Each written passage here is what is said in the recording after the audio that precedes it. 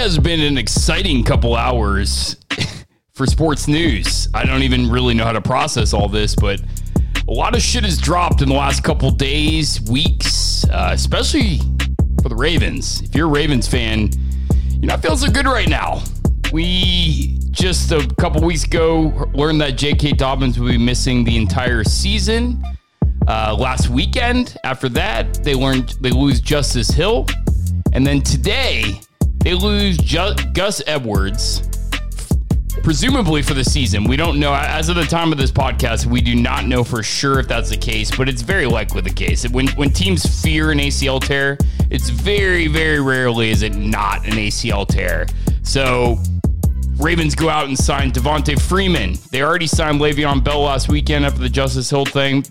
I mean, this stuff is all coming out. And then also, in running back news, DeAndre Swift might be murdering some folks. Yeah, and the Ravens also lose Marcus Peters, who's a top 10 cornerback in the NFL. Who they're paying. Yeah. A lot of money. Amount of money. Yeah, they actually just signed him. I was looking at it. He's got a $40 million deal. $32 million guaranteed over the next 3 years. It's a lot of cash gone. Dude, you got to get that field turf fixed first, man. Whatever it is that's causing these injuries, in practice, you got to get that taken care of. If I'm the strength and conditioning coach, I'm fucking sweating right now. It's not a good look. Not a good look. So off topic. So we always talk about players need to get their money. We know the owners are getting plenty of cash. Do you think there's a way to offset money lost for them? So basically they still compensate the players for their contract, but not take the salary cap hit in situations like this?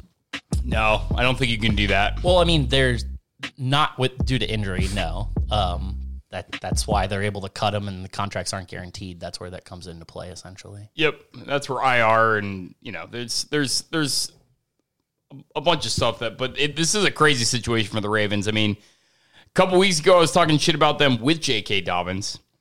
They lose J.K. Dobbins. Never a big Gus Edwards fan. I literally just said on the podcast last week, the leading rusher for the Ravens this year will not be Gus Edwards. And through crazy circumstances, I happen to be right. I mean, I can tell you who the leading rusher is going to be for the Ravens. Who's that? Lamar Jackson. Bold. Yeah, true. Hot take. What a hot take. It's funny. First reaction, you're everyone's got to be assuming fuck the Ravens. Now they have to rely on Lamar's arm. Then when you look back and you think about it, Drew, we watched all the highlights of the draft of everyone just taking down Dobbins. He was on everyone's highlight tape. When you really break it down, your first thought, they're going to get one of the premier defensive linemen probably in the draft. It really doesn't make any difference. Nothing has changed for that team. Obviously, the Peters is going to hurt, but he's not really the cornerback that he's been 3-4 years ago when he was just pick six every other week with Kansas City. Yeah, what I think it does is kind of just narrows their window, obviously even more. And I think they already had some trouble.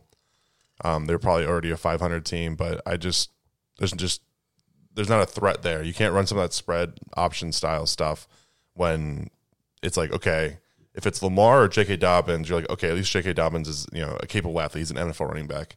When the guy standing next to Lamar is not really an NFL running back, doesn't really make you respect that read zone. It's all right, we dare you to give it to Latavius Murray, or we dare you to give it to Le'Veon Bell.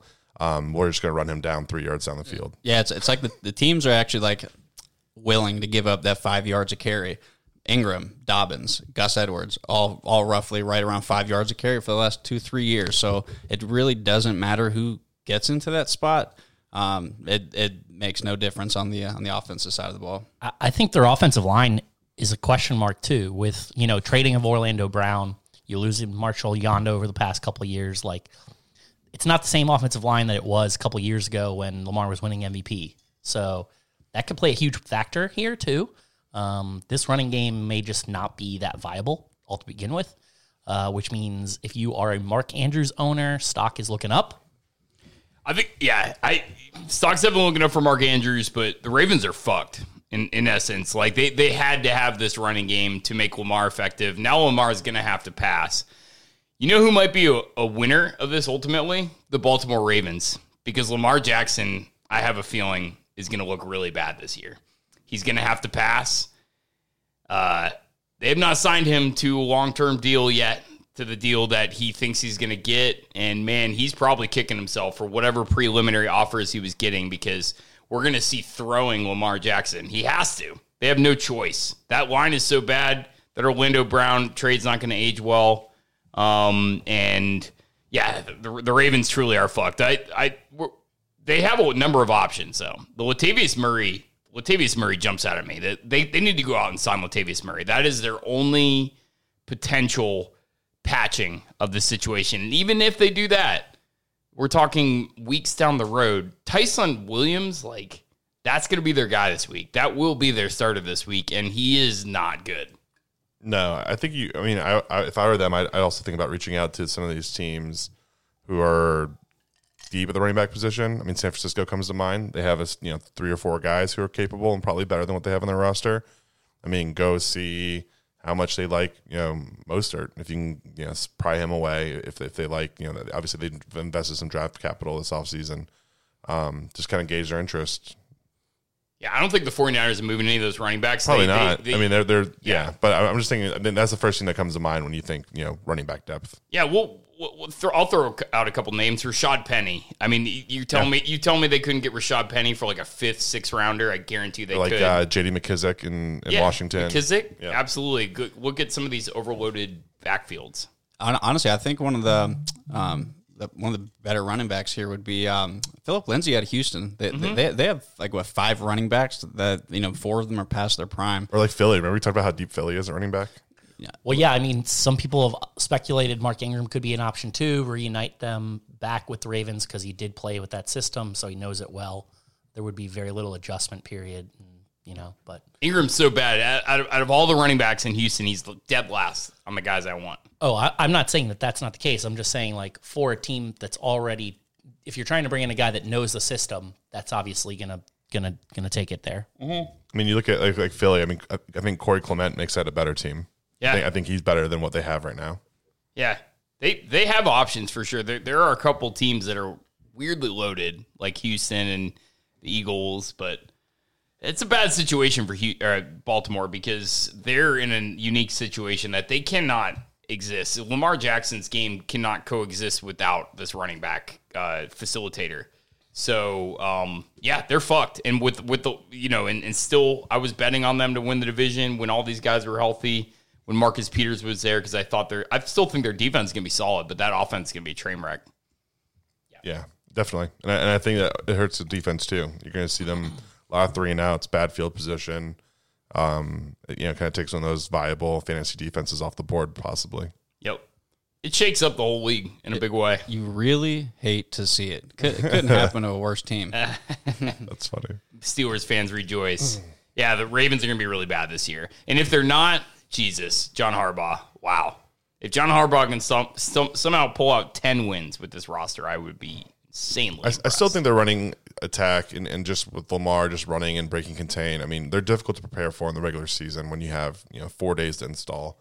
I still think they could be productive in the regular season, but this to me just puts the ceiling on any playoff run. Like they're not going to win a game in the playoffs, even if they make it. And their schedule's not easy. So yeah, definitely. Yep, it's a brutal road for them. Yeah, but that contract thing that you normally wouldn't, I wasn't even thinking about that. That's huge. You're talking about, you could be looking at like a $5-8 million swing per year, easy.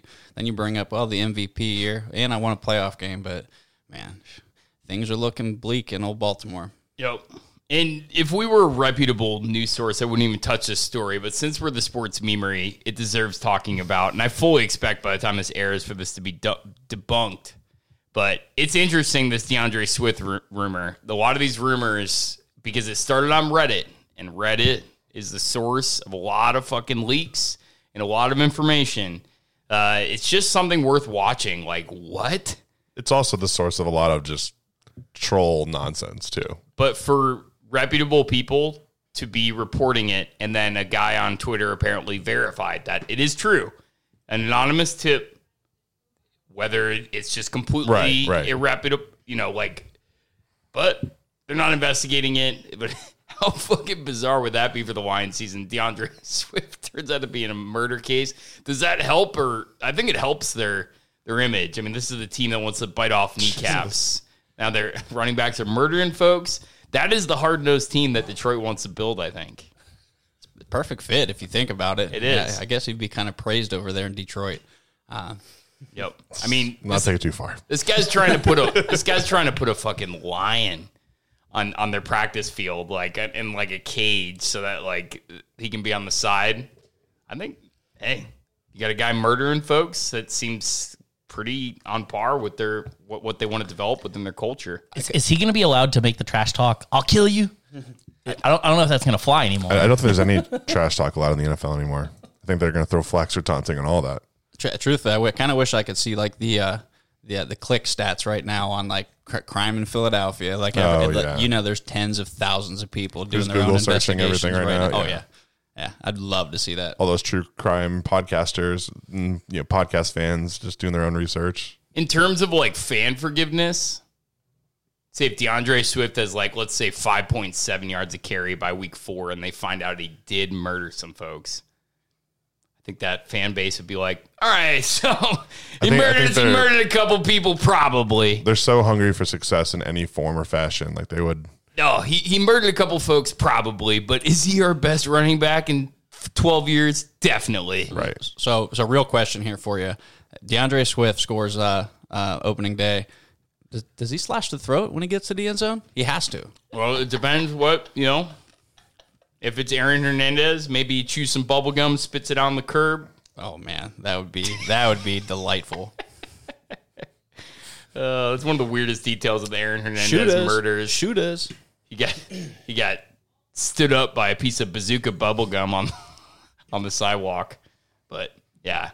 So that'd be a weird twist to what is going to be a really weird season for Detroit. And as a Vikings fan, I'm here for it. That'd be weird and awesome. So we talked about Latavius Murray being available. That's because what happened this week is he got cut the other day because apparently they tried to get him to take a pay cut. Yep. He refused. And they wanted to clear some cap so they could make a trade for Bradley Roby, the cornerback from and they did. The Texans. But Latavius Murray was like, nah, I'm not going to take a pay cut. Like, you can just cut me, pay me whatever you have to owe me, and then I'll sign with somebody else. Kind of an interesting thing for them to do that. There had been rumors that they were potentially going to cut him in favor of Tony Jones Jr. for your fantasy handcuff there. St. Pete Catholic kid, too. I was reading Notre Dame product, but St. Pete Catholic. Interesting. Tony Jones? Yeah. Yeah. He's an undrafted player from 2020. Like, they didn't cut Latavius Murray because they believed in him. They cut Latavius Murray because of everything else, and now they're trying to pump up him. Yeah, it has nothing to do with him emerging. There was some Tony Jones talk before last week. There's always talk about the third and fourth running back. Every coach talks up these guys, says, yeah, he shows a lot of promise because it gives them leverage in these situations. But then they cut the guy in front of him. Yeah.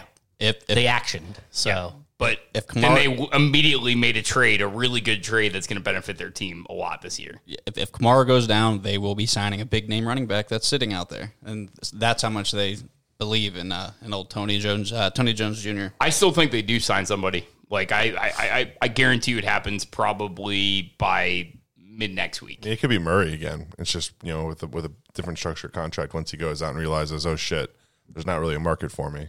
Well, he's going to go to the Ravens, I'm telling you. Yeah, if he hasn't signed with the Ravens already, I'm like, shit, yeah. We're a little worried about him. Yep. I have a feeling by the time you're listening to this right now, Latavius Murray is on the Ravens. It just makes too much sense. Yeah, definitely. Bring on Todd Gurley, baby. So what about sticking in the division there with the Ravens? The Steelers signed T.J. Watt. To entirely too much money. Yeah, Marcus. An extension for an extension of 4 years, $112 million, $80 million guaranteed. So we got a Yinzer, a Steelers fan of the pod. I just like to get your venting. Just vent to us for a second about what you think about this situation. I hate it. I love TJ. I mean, he's a great player. He's done a lot of really good things, but you don't win championships by resetting the market. And now they're coming out saying, oh, well, he stopped his agents from getting more money. He just wanted to barely set the market for highest paid defensive player in the league. But come on, we had 56 tackles, whatever, last year. But if you're talking about $500,000 per tackle, I get it. You're getting sacks, but he disappears in games. And he also relies on a good pass rush from the other side. I can't praise Aaron Donald enough. I talk about to everybody, and we were bullshitting around with it earlier. He's there all day long. Give me Aaron Donald at $20 million, hands down. I think TJ, it would have been I'd have been content in the low 20s.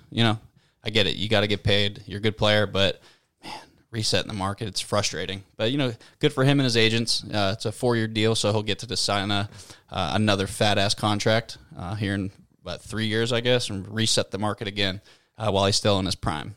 Yeah, I think that's the tough thing is there's kind of a trade between being the highest paid guy and what you leave for the war chest to fill a team around you, and kind of to me shows what level of dedication you have to, like, how much does winning mean to you?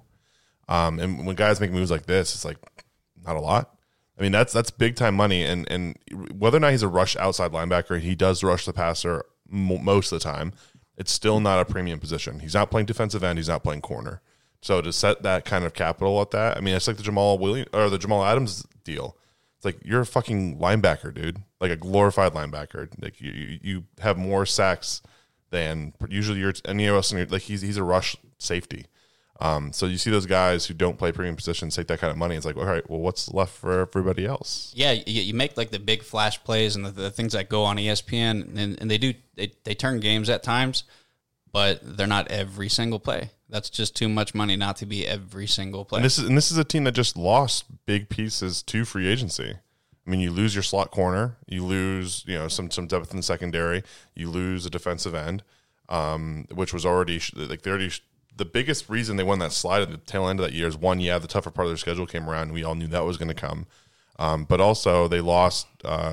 Was it Dupree that got hurt? Yeah, and it completely changed the makeup of that defensive front seven to the point where it's like, okay, if there isn't a viable threat on the other side, like TJ Watt is just kind of a guy. Yeah, he's liability in coverage. He depends on multiple pieces. If they're not getting rushed up the middle, if you're not getting that outside presence on the opposite side, they double team him and he disappears. Yeah.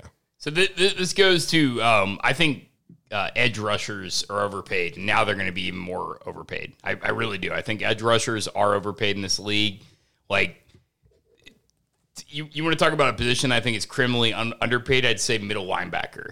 Like, you're talking about guys like Fred Warner. Like, if Fred Warner got this deal and, like, altered the structure of, like, what middle linebackers are getting paid in this league, I'd be like, okay, this guy's Fred Warner truly changes the composition and you of mean the corner. Like the prototypical like play caller, he's adjusting exactly. Yeah, a field general. He's in the middle. He can do way more things. He's in coverage.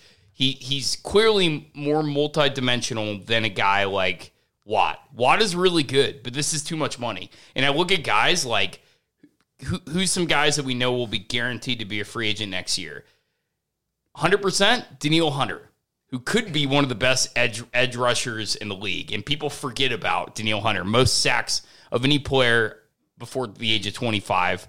Had the neck issue last year. Everybody's saying that Danielle Hunter looks every bit as good as he used to.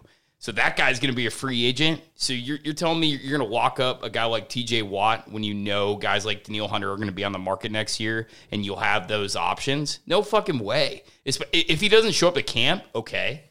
But my understanding is he was not holding out or anything, right? TJ? Yeah. Technically, I guess. I think it was just more sitting out. It's a hold-in. Yeah. So nowadays with the new collective bargaining agreement and what they've agreed to, if you actually miss practice, the team cannot just give you that money back later on and like, we're not going to worry about the fines. Like, the fines are done and paid. So every time you miss practice, you actually lose that money. So now they're showing up and they're at practice. They're just not actually practicing. So it's called a hold in now. No. Yeah, exactly. It's a dumb move in every way. And to me, you talk about these, some of these edge rushers, the ones that play your primary linebacker edge rushers, I don't put a lot of value on compared, because typically those are guys. There's another threat, and they're taking advantage of like the weak tackle. Your Shaquille Barrett's, your TJ Watts, those kind of guys compared to, Aaron Donald's a great example, or even I prefer defensive end Chandler Jones, a guy who like on rushing downs is still making contributions, still getting tackles for loss, still taking up space versus, like you said, TJ just disappears sometimes. If you're playing a run-heavy team, if you're playing, the Titans and Derrick Henry's running the ball off tackle, like is TJ walking and jump out, make crazy plays? Like he hasn't shown us that yet. Yeah, man, when you look at his brother, he had some fantastic years, but even the plays that he wasn't in, he was in. He was disruptive. Yeah, you or Myles Garrett, I want the defensive end edge rusher. Yeah. You have to game plan for it. You try not to run there, and you bring in the chip blocker. Like you have to scheme around that. There's one scheme when it comes to having the edge. Just have a chip, a tight end, or run the ball, and and he's gone. 3-step passes. Yeah, and those guys aren't shaping the pocket. They're cutting off the outside edge of the pocket. But Aaron Donald's so disruptive because he pushes that middle of that pocket at you, and there's just no room to get around it. Yeah, there's so many times you'll see with guys like TJ and the other edge rushers, they go so wide that it actually creates holes for the quarterback to move in the pocket. Yeah, and it's hard to bend that hip and keep that inside leverage. I mean, it's really easy when you're TJ Watt and you're 240 to let some guy who's 335 just I'll let you have the outside and just keep pushing you downfield. Yeah, no one has ever done it or will ever do it as well as Tom Brady. Obviously when he started out, there was other things, other pieces surrounding him. I think he just learned, hey, we win championships, good shit comes. And then when he became elite, he was never the highest paid person in the league. He was never that. He was still restructuring because he learned, this is how you win championships. This is how you get other players to come, and this is how you make the team better. Because when you win, you're going to get the other endorsements. Everything else will come. Yeah. I mean, obviously it's an extreme example. There's the endorsement money. There's when your significant other's bringing home as much or more than you on a year-to-year basis, it's a little easier. But he would just extend and restructure and to the point where, I think he was on his second deal for 15 years. Yeah, you got to consider positions when you talk about, like taking pay cuts. I think edge rushers, if you're TJ Watt, you take all the money you get 100%. I mean, quarterbacks, the longevity that they're playing with, even if you're not Tom Brady dating a, borderline billionaire like Giselle, you're still taking pay cuts because if you're a starter at quarterback, your success is going to determine your future revenue. I mean, you know what I'm saying? That Chiefs roster isn't as impressive as it was a couple years ago. Exactly. Nobody gives a fuck. That's a thin roster. Nobody blames TJ Watt if the Steelers go down, is what I'm saying. Everybody's going to blame Ben Roethlisberger if they suck balls this year. It's just the nature of the beast. Nature of the beast. Yeah. And running backs don't. Nothing I said applies to running backs. Go get your fucking money because your career could be over next year. Yeah. Speaking of running backs, another guy who's missing some time right now that's kind of a big fantasy asset, Austin Eckler. Is very much so up in the air, his playing status. It's worrisome. Yeah. And a lot of people are taking this guy in the first round this year in their drafts or already have taken him. It's just... He's really good when he plays. He's ridiculously electric. I mean, outside of Kamara, he might be the best, pass-catching running back. Yeah, well... all around. Kamara and McCaffrey, obviously. Right, outside of those two guys, he's the best pass-catching running back, and that's of the guys drafted in the first and second round for sure. Yeah, but he's one of those guys that will really burn you because he'll always give it his best to start the game, and then might get bumped out in the third drive, and now you're sitting on, oh shit, I only got 5 points out of him.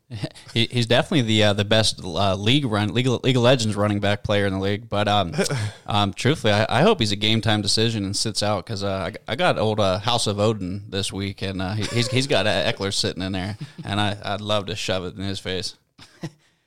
We're getting pretty specific with our league, as always. But, yeah, I mean, Eckler being out, it's very concerning. Obviously, he dealt with injuries the entirety of last year. When he played, he was ridiculously effective last year. But it's interesting. It's something to monitor. And guys like Eckler, I fade people like that in drafts because no matter how good they look, they're always that undrafted guy. And pedigree in the end matters for me, especially for positions like running back. So I've been fading Aaron Jones for years. I faded Eckler this year. Pedigree matters to me, and there's every once in a while there's those guys that bust out, their third, fourth, fifth round, and in Eckler's case, undrafted. But I'm telling you, it always seems to come around, doesn't it? It's the egos. You talk about these GMs being egomaniacs and who they draft, and they're involved in that. But like, I feel like undrafted free agents become more of a player development story. Your GM doesn't get credit for that. But it's also just playing running back. You have so much film on a running back that's gone all the way through college. He played running back in high school. He played running back in college. It's hard to miss on these guys. Now, obviously, there's a lot of busts, but there's very few sleepers that exist in the 5th round and beyond. You see what I'm saying? Like name a ridiculously good running back that was like a 5th rounder or beyond that turned into a Hall of Famer. They're very, very few and far between.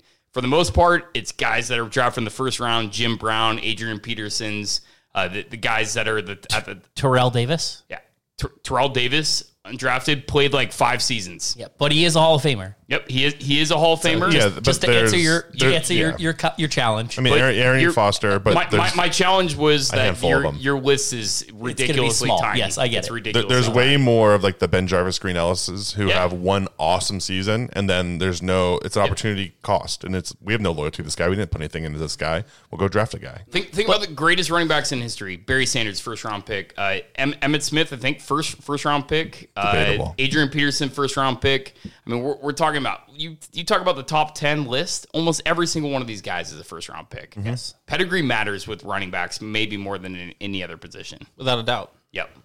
Yeah, I mean, you can always pick one person here or there, but you talk about on the grand scale, the grand scheme of things. Over the course of time, it geared towards where they were drafted. So Aaron Jones.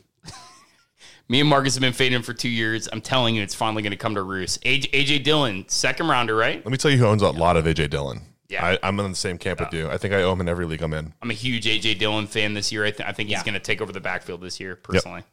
Can't wait to share a beer with you and tears of joy when Aaron Jones shits the bed. Yep. Yeah. I don't want to wish a career ender or like a year ender. Year-end No, injury. he commented on our post. He's legend. So I said I don't want to do that, but just shit the bed this year so we can just say, hey, I told you so. Nope. If you're an NFL player out there listening, and I'm sure you are, of course. If you comment on one of our posts, we will forever defend you. So fuck that, Marcus. Aaron Jones is our boy because he commented on one of our posts. So besides the fantasy draft, what happened this weekend? We got our first real taste of a college football weekend, and boy, was it an elephant. You know what I mean? Like, just a lot to consume. It's trying to drink water out of a fire hose. You know what I mean? Like, my description of that college weekend was insanely uneventful outside of 2 games. Yep. Yeah, there wasn't a lot. There were some interesting happenstances and stuff like that, but at least how happy are you that we actually have, the real product in front of us? And then tonight we're going to get to start watch the NFL. I don't know. I'm pretty excited for it. It's here. It's here. A couple takeaways. I'm so glad that Clemson is finally experiencing what it's like to be. I mean, they're still a fucking juggernaut, but for them to experience loss like that, it hasn't happened in quite some time. Not an offensive touchdown scored in that game. Only a pick 6, 10-3 final against Georgia. Brutal game. Yeah. Brutal game. But, man, the ACC getting chopped up. UNC right out the gates. Disappointing fucking loss to Virginia Tech. It looked like they were kind of coming around the second half, but holy shit, they look bad. Yeah. Miami gets blown out by Alabama. Shocker. Absolutely blown out. But freaking in terms of the Heisman race, that's not how you want to start out, Hal. It's not how you want to start out. The Big Ten wasn't super impressive. I mean, Ohio State kind of struggled with Minnesota until putting it on late. Penn State holds off Wisconsin in was an also very ugly game. Iowa wound up pulling away from Indiana because Indiana their quarterback played like shit. But one of the more interesting games in terms of like high ranked versus unranked, Oklahoma almost losing it to Tulane. Like, I know first week in college football is so interesting. I appreciate that they scheduled these big games, but man, it's somewhat unfair. If you know anything about what coaches are allowed to do, in terms of the rules and how long they're allowed to spend with these players, the first week is always fucking ridiculously rough because Absolutely. They rely on the players to do a lot of these things on their own, completely unsupervised. And a lot of times, a lot of these guys aren't going to do it. And you always see sloppy products, and man, did we see it last week. Holy shit. Yeah, but like as far as Oklahoma, Tulane, I think the coolest part about that was obviously the whole story. The game was supposed to be at Tulane. You get all the sportsmanship things they did, like painting Tulane's logo, on the field.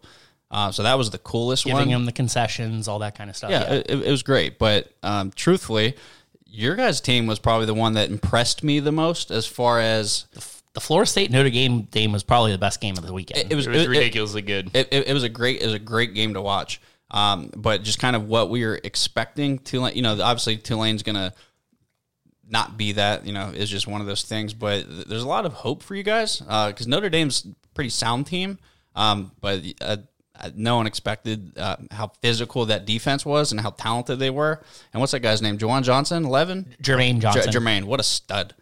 Yeah, there's some high hopes, but I think as far as being impressed, I was most impressed with Florida State.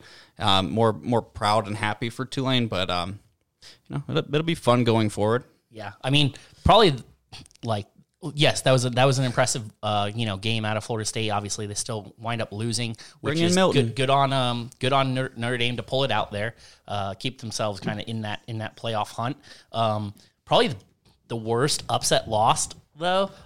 There was a couple of shocking upsets, but the worst one is Montana beating Washington. Washington was ranked and expected to compete in the Pac-12 North, and they lose their opening game to an FCS school in Montana. That's ugly. Yeah, but Montana's really been more of a powerhouse when it comes to the FCS. They're always like in the final. I don't care, man. And I think a lot of times you talk about these FCS schools. Obviously, they're not seeing a lot of guys to the pros, so they play a lot of seniors, a lot of juniors, guys who've been in the system for a long time, know what they're doing. So I think that week one issue of not being a lot of practice affects them less. I think that's why you see an App State beat Michigan. That's why you see a Montana win. Like you get some of these bigger, higher profile schools who are starting a lot of sophomores and freshmen, and they get big recruits, and it's playing against a 4-year school, and it's a different situation. Still a bad loss when you're a ranked team expected to compete for potentially your conference title and you're losing to an FCS school. Yeah. But we're looking for that every single opening week or two of college football. I mean, Mount Union's a D3 school, and I guarantee they could put some pressure on some people. Oh, without a doubt. Most of those guys are D1 guys that was that Grand Rapids, Swiftwater, or whatever the other one. UW Whitewater. Yeah. The Chip Kelly days you're talking about. Yeah. I remember it was our freshman year when App State went into Michigan and put it down. That's one of those times where your jaw hit the table and you're looking around. You're like, "Am I being punked? Where you at, Ashton? Where you at, man?" For sure. The first big one. Yep, that absolutely was it. And now App State's a pretty good school, pushing G5 to the limits there. Mm-hmm. All right. Well, I think for the most part, we've kind of covered what we're going to cover in regards to the college football. It's going to be fun to watch, and we'll have more of that for you later on in the season, but just to whet your appetite there for the opening weekend. So let's talk about some, the NFL starting tonight. Let's get some picks on the record here. So, we'll start off with some awards here. So what would be your expectation for offensive rookie of the year this year? And we'll start with Marcus over here. Well, obviously, my expectation is going to be for Najee Harris to be Offensive Rookie of the Year. But it's a good pick. But we know that never happens. Obviously, Trevor Lawrence has to be the front runner. Rookie quarterbacks that are starting, there's obviously whatever ups and downs, but they have to be the front runners. I don't see how even Jordan Jefferson's incredible year. Well, it wasn't enough. Justin Herbert had a great season, but still some inconsistencies, but nothing like earth shattering. But fuck it. I'll stick with Najee. Yeah, I mean, it does tend to be a quarterback's award, as most of them are.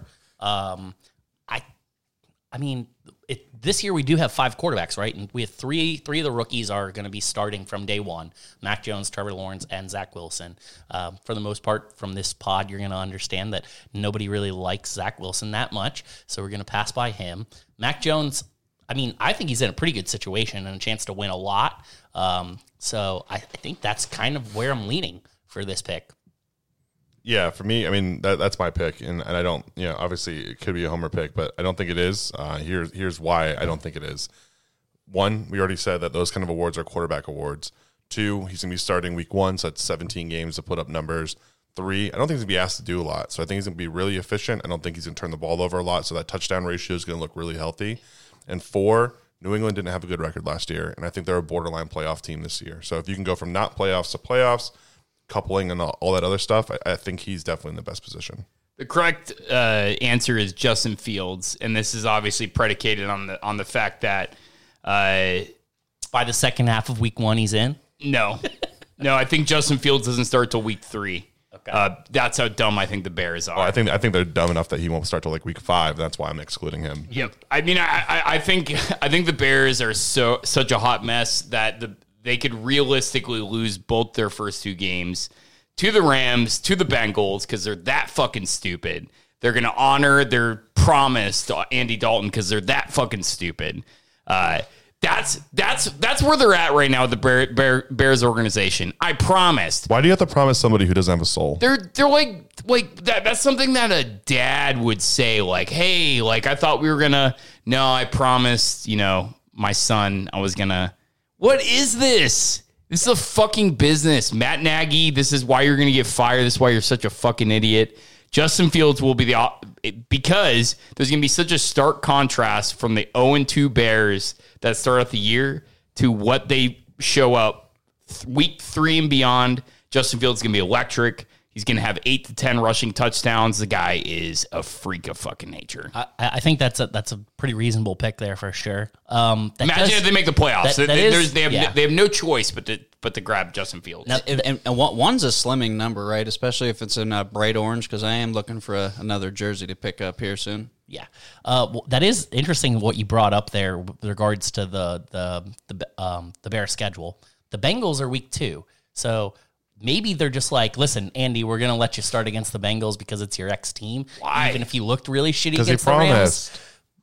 I mean, just to let him potentially have that revenge, but that may be the undoing there for Matt Nagy. I can see the Vikings popping the Bengals so hard in the mouth that they come back strong against the Bears in week 2, and this just creating the ultimate. Honestly, if that happens, if you're the Bears, you fire Matt Nagy on the fucking spot. And I know we're not going to talk about the Vikings today. What a travesty it is that they're a 3-point favorite. Are you shitting me? I looked. I was assuming it was going to be 6.5, but neither here nor there. But just brought it back to my mind. I agree. I've been eyeing that spread like crazy. Does anyone think that we're going to have a different defensive rookie of the year other than Micah Parsons? I do, actually. Okay. I think that I just worry that the Cowboys are going to be in positions to let Micah do what he does best. I don't think he's going to rush the passer a lot because I think teams are going to be running and killing clock. Because I just think that's a terrible team. It's a bad defense in general. I think you can isolate him. You can double team him. Because what else are you afraid of? So who's your pick? Patrick Surtain II is my pick. Yeah, cornerbacks don't often win this award, and it's certainly not a position that excels frequently from the get go. I think it's Parsons to lose. I think he's going to run away with it. To be honest. Yeah, sure. For me, obviously, I'm big on Parsons. I think if it's not him, I think that whatever's going through my brain, I think it's going to be a pass rusher who wasn't a first-round draft pick, someone who just shows up. Happens all the time. And that's kind of where I'm gearing at. Kwity Paye is also like on my radar. So maybe a guy like Carlos Boogie Basham up in for Buffalo. That would be your pass rusher who's not a first round pick. You also got to look at just random guys because so we're talking about offensive rookie defensive. Okay, never mind. Yeah. Okay. So I mean, I think we've got for the most part. I agree with you, and it is Micah Parsons to lose. All right. MVP. Straight up MVP. MVP. I mean, I think there's only 2 picks here. Yeah, it's you either go for the obvious or you go for a sexy pick, and I'll probably go for a sexy. What do you guys think? I think the revenge tour is in full swing. I think it's going to be back brutal. To back? It's going to be petty. I'm going to go Aaron Rodgers. Some of the things I've been reading, do not sleep on Tom Brady. There's some serious plus 1,400. There's some serious talks about Tom Brady going to just set in the record book, and maybe being kind of like Bucks go undefeated. I think he has to get the award. Here's the thing right? about Tom is the way he manages the game, I think if the best plays the run play and they're going to be up in a lot of games, like they're going to be running the ball a lot too. He threw 40 touchdowns last year, though. Yeah, but I think the defense is better. I think it came to its own in the back half of that season. I think Vita Vea got his feet under him. I think the secondary got better. This might be the greatest receiving core of all time. It's Cameron ridiculous. Brate is his third tight end. Yes. All right. So Third. when we talk about that, like Gronkowski, we saw what he could do in the playoffs. They're clearly going to hold him out again. Like if you could promise me Gronk's participation in this team, he'd be probably a second round pick in fantasy. Like that's how fucking ridiculous he was in the playoffs last year. He caught 3 touchdowns, right? In the Super Bowl, 3? Was it 3 or 2? 2 in the I think it Super was Bowl. 2. Yeah. Still insane. This receiving core is stupid. I'm so high on AB this year. He's a wide receiver 1, and for some reason, wide receiver 3 clothing. This is a guy that's going to bust out this year. Godwin, if they have 3 wide receiver 1s, 2. Are you picking him? 2 tight end 1s. Tom Brady, no, absolutely not. I mean, if I'm going with who's going to win it, Patrick Mahomes is the obvious choice. But if I'm going to go for a sexy pick, which I am, give me my boy Dalvin Cook, who I think is seriously just going to absolutely like this guy. I hope so, Dalvin 'cause Cook I is have him. primed. Dalvin Cook is primed for a ridiculous year. I hope so because I have him. Marcus? Well, you already know I'm going with Christian McCaffrey. I was reading the other day the 2019 with his ridiculous season. I was going through like the MVP voting. You know, he didn't even finish top 5. Didn't even finish top 5. 116 catches or whatever. I got the fun stats here. 116 catches, 2,400 total yards. Michael, 2 quarterbacks in front of him, Mahomes, Watson. Good seasons, nothing too insane. Michael Thomas, obviously, that was his 149 catches, 1,700 yards, 9 touchdowns. Didn't they miss the playoffs that year? Oh, Carolina? Well, yeah. That's why. Yeah, but that's so frustrating, man. But it's hard to vote in an MVP when they don't make the playoffs. Yeah, Right? You yeah. pretty much have to make the playoffs. You absolutely have to. Yep. They have an outside chance. You can't roll out the Panthers after last year. No, I love the Panthers this year. They're one of my biggest dark horses of the year. No chance you could possibly sleep on them, and that's why McCaffrey's going to take this ship. So I think there's a lot of potentially good options here. It is probably favoring a quarterback. So just some guys to toss around in your mind. Dubich is going to say, or would say, Matt Stafford. He's been on the Matt Stafford train. I think Jalen Hurts is potentially interesting because we've seen second-year quarterbacks really take the leap, and they've won multiple of the MVP awards in the last few years. And then obviously Justin Herbert would be in kind of that same camp. How about Dak on the redemption tour? People are going to love it if the Cowboys actually are able to win that division and make the playoffs. I think Dak is easy money for an MVP award here. Dak He's running away with it last year for sure. He already won comeback player of the year, right? Yes, he did. Basically, print it. Yeah, For sure. Pretty much. Obviously, Josh Allen's a sexy pick. And the only receiving core that comes even close to the Bucks is Dallas. I mean, Gallup as your third is pretty insane. Yeah. So hypothetically, back to Jalen Hurts, which I'm very fine with because he's one of my quarterbacks in fantasy, and obviously I've had a man crush on him since he got drafted. Is win-loss what kind of goes to the voters, or is winning the division what kind of goes to the voters? So if they can win the division, maybe a weaker division with 9, maybe 10 wins, but he just puts up insane numbers because that defense is so terrible, does that outweigh like a team that goes 14-3? I think it does, honestly. I really do. Especially depending on which team it is. Like we talked about Brady, where it's like, oh, well, that team's already really good, so it doesn't matter if they win more games, He's not the MVP because that team would have been good without him. But it's like all the years that Belichick didn't win Coach of the Year when they win like 14 games. It's without Jalen Hurts, this team is not even close. Then yeah, I think you definitely get more of that argument and that debate, especially because people are really down on Jalen Hurts. A lot of people are, right? So if he goes out and puts up a great performance, then it's going to kind of swing the other way. Well, I'll be rooting for him. I'd like to see 4,500 yards and 1,100 yards rushing, 70 total touchdowns. I mean, I think it's doable if he's able to stay healthy. All right, defensive player of the year. Aaron Donald.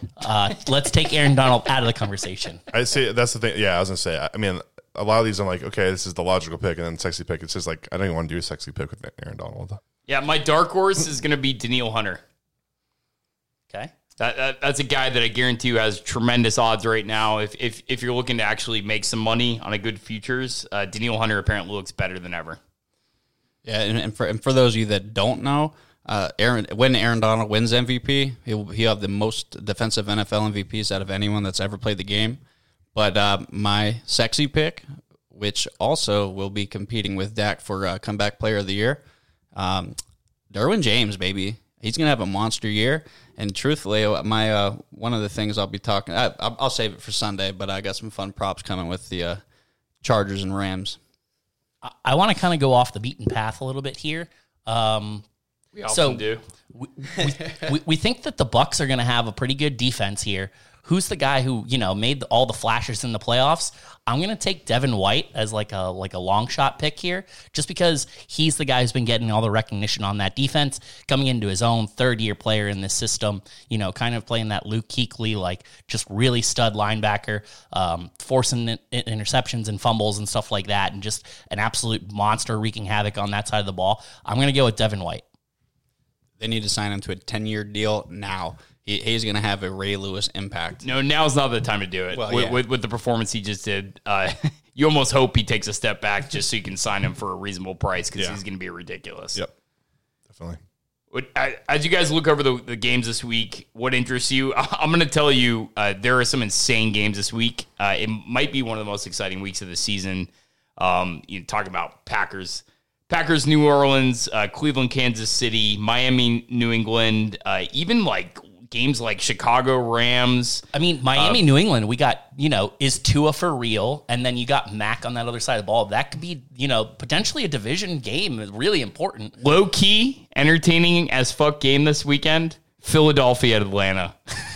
Yes. Telling you, it's going to be entertaining if nothing else. That's going to be a fantasy game. That's a fantasy game to watch. We might wrap up the number one overall pick, week one. Those are horrendous teams, both of them. And if you think Atlanta's doing anything this year, you're fucking nuts. Atlanta's going to be terrible. There's a lot of people on Atlanta. I don't get it. Insanity. I don't get it. If they win 5 games, I'll be shocked. I think the Steelers-Bills game could be pretty fun. Absolutely. That definitely is a big one to watch.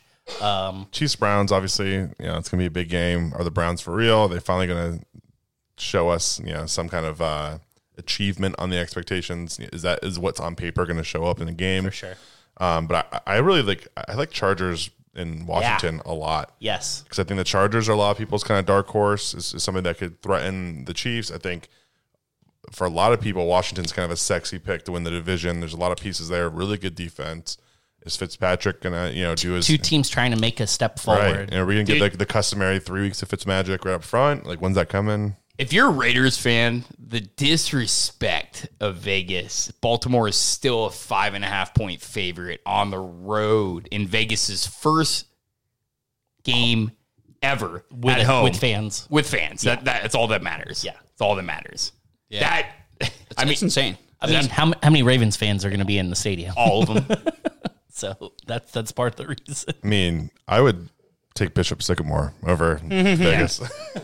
Dude, I mean, straight up though, that is disrespectful, and I'm gonna put some money in on that game. That is horrible. Baltimore is so bad right now. They're so on the ropes. They might have a running back that comes in on Saturday and plays on Sunday. So who do you think is gonna? Do you think anyone's able to pull an upset?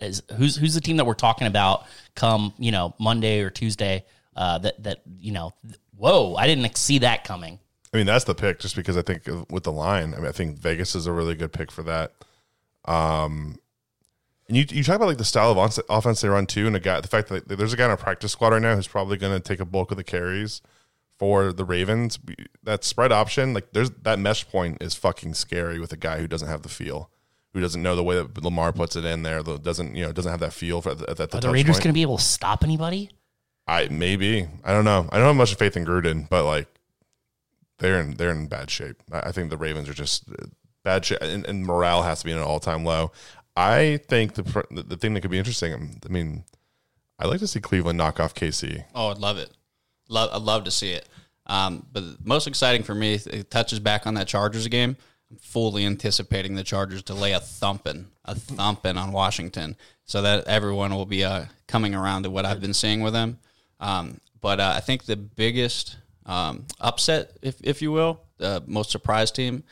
Surprise, surprise, the Arizona Cardinals will beat the Tennessee Titans this week. That would definitely do it. That would get all of our attention. The game I'm probably most interested in watching, though, Packers at Saints. Yep. Jameis Winston at home, starting the Aaron Rodgers Light Your World on Fire tour. Yep. New Orleans is actually a pretty tough place to play at home. That 4:00 slate is going to be gripping. Does anyone else kind of hope that Packers-Saints game is kind of like last year, but maybe like a 45-41 type finish, just everyone lighting it up? Yeah, that's exactly what I'm hoping for. I think I'm going to be betting almost exclusive dogs this week. I think we're going to see a lot of upsets when I look over the schedule. I love the New Orleans call. I think that will 100% be an upset. I could see Miami upsetting New England. I honestly, I wouldn't even blow my mind if Cincy upset Minnesota with everything that's coming out of Minnesota camp. They are really a dumpster fire right now in terms of like how they look. And Zimmer is just throwing them under the bus every single chance he gets, which is not a good sign. That means that Zimmer does not like what he sees.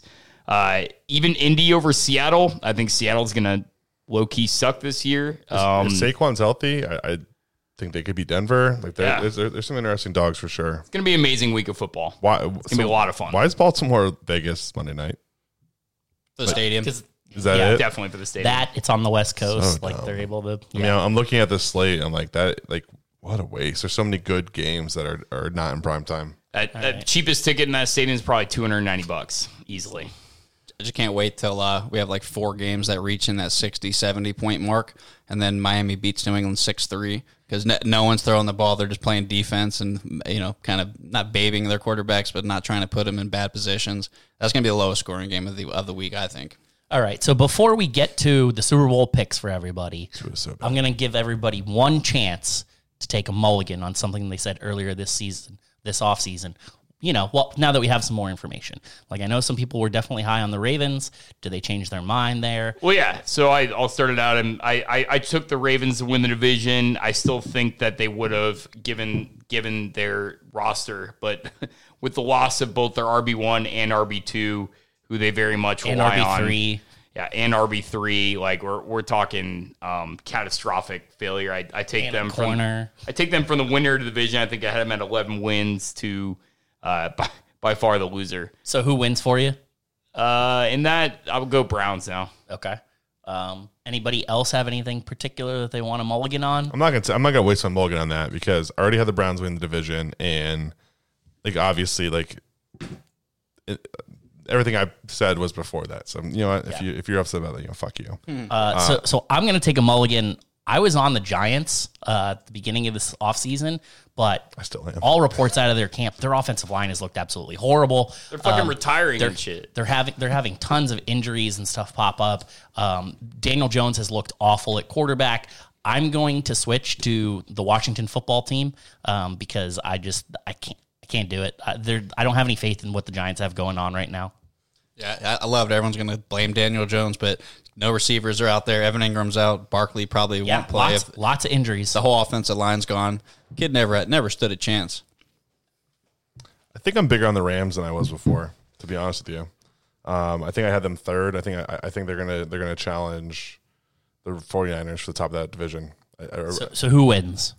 I still think the 49ers, but I think the Seahawks are third now. Okay. I'm bigger on the Rams than I was. All right. A little bit closer to me. Anything for Marcus? No? Oh, no. I was spot on all off season. Fair enough. Okay. Have no regrets. All right, then we'll start with you. Give us your Super Bowl pick and, teams and winner. Beauty before age. All right. We were talking about it earlier. I think a couple pods ago. Rams, Chargers in SoFi. Rams win. End of story. Okay. But both are going to be the home and away team for the Super Bowl. Top that one, Tom. You know what's weird? I have the Rams too. Rams over Bills.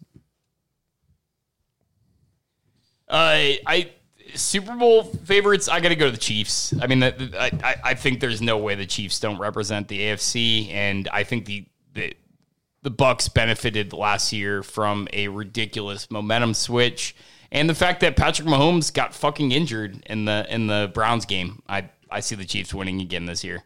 So I'm going to go Bucks-Browns, and I'm going to have Tom Brady winning number 8 it is, just because got to go home flavor there. Shocking. I was like, you know what? Let's make it sexy. Yeah. I don't want to be like, oh, it's the Chiefs. Like, I'd be happy with that.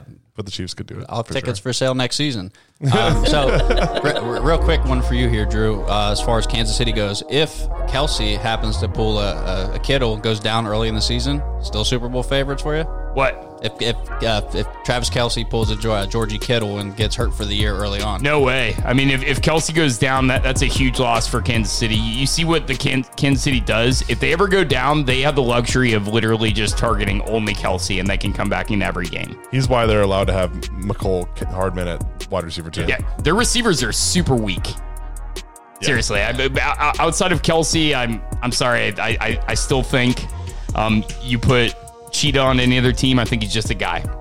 Not many people could throw it that far to keep up with him. Yep, I'm telling you, that guy is a really, really fast player and a good weapon when he's with Patrick Mahomes. But anyways, any other closing remarks? All right, we're gonna go, but we purposely didn't talk about it. We're gonna go watch this Bucks game. Good night, everyone.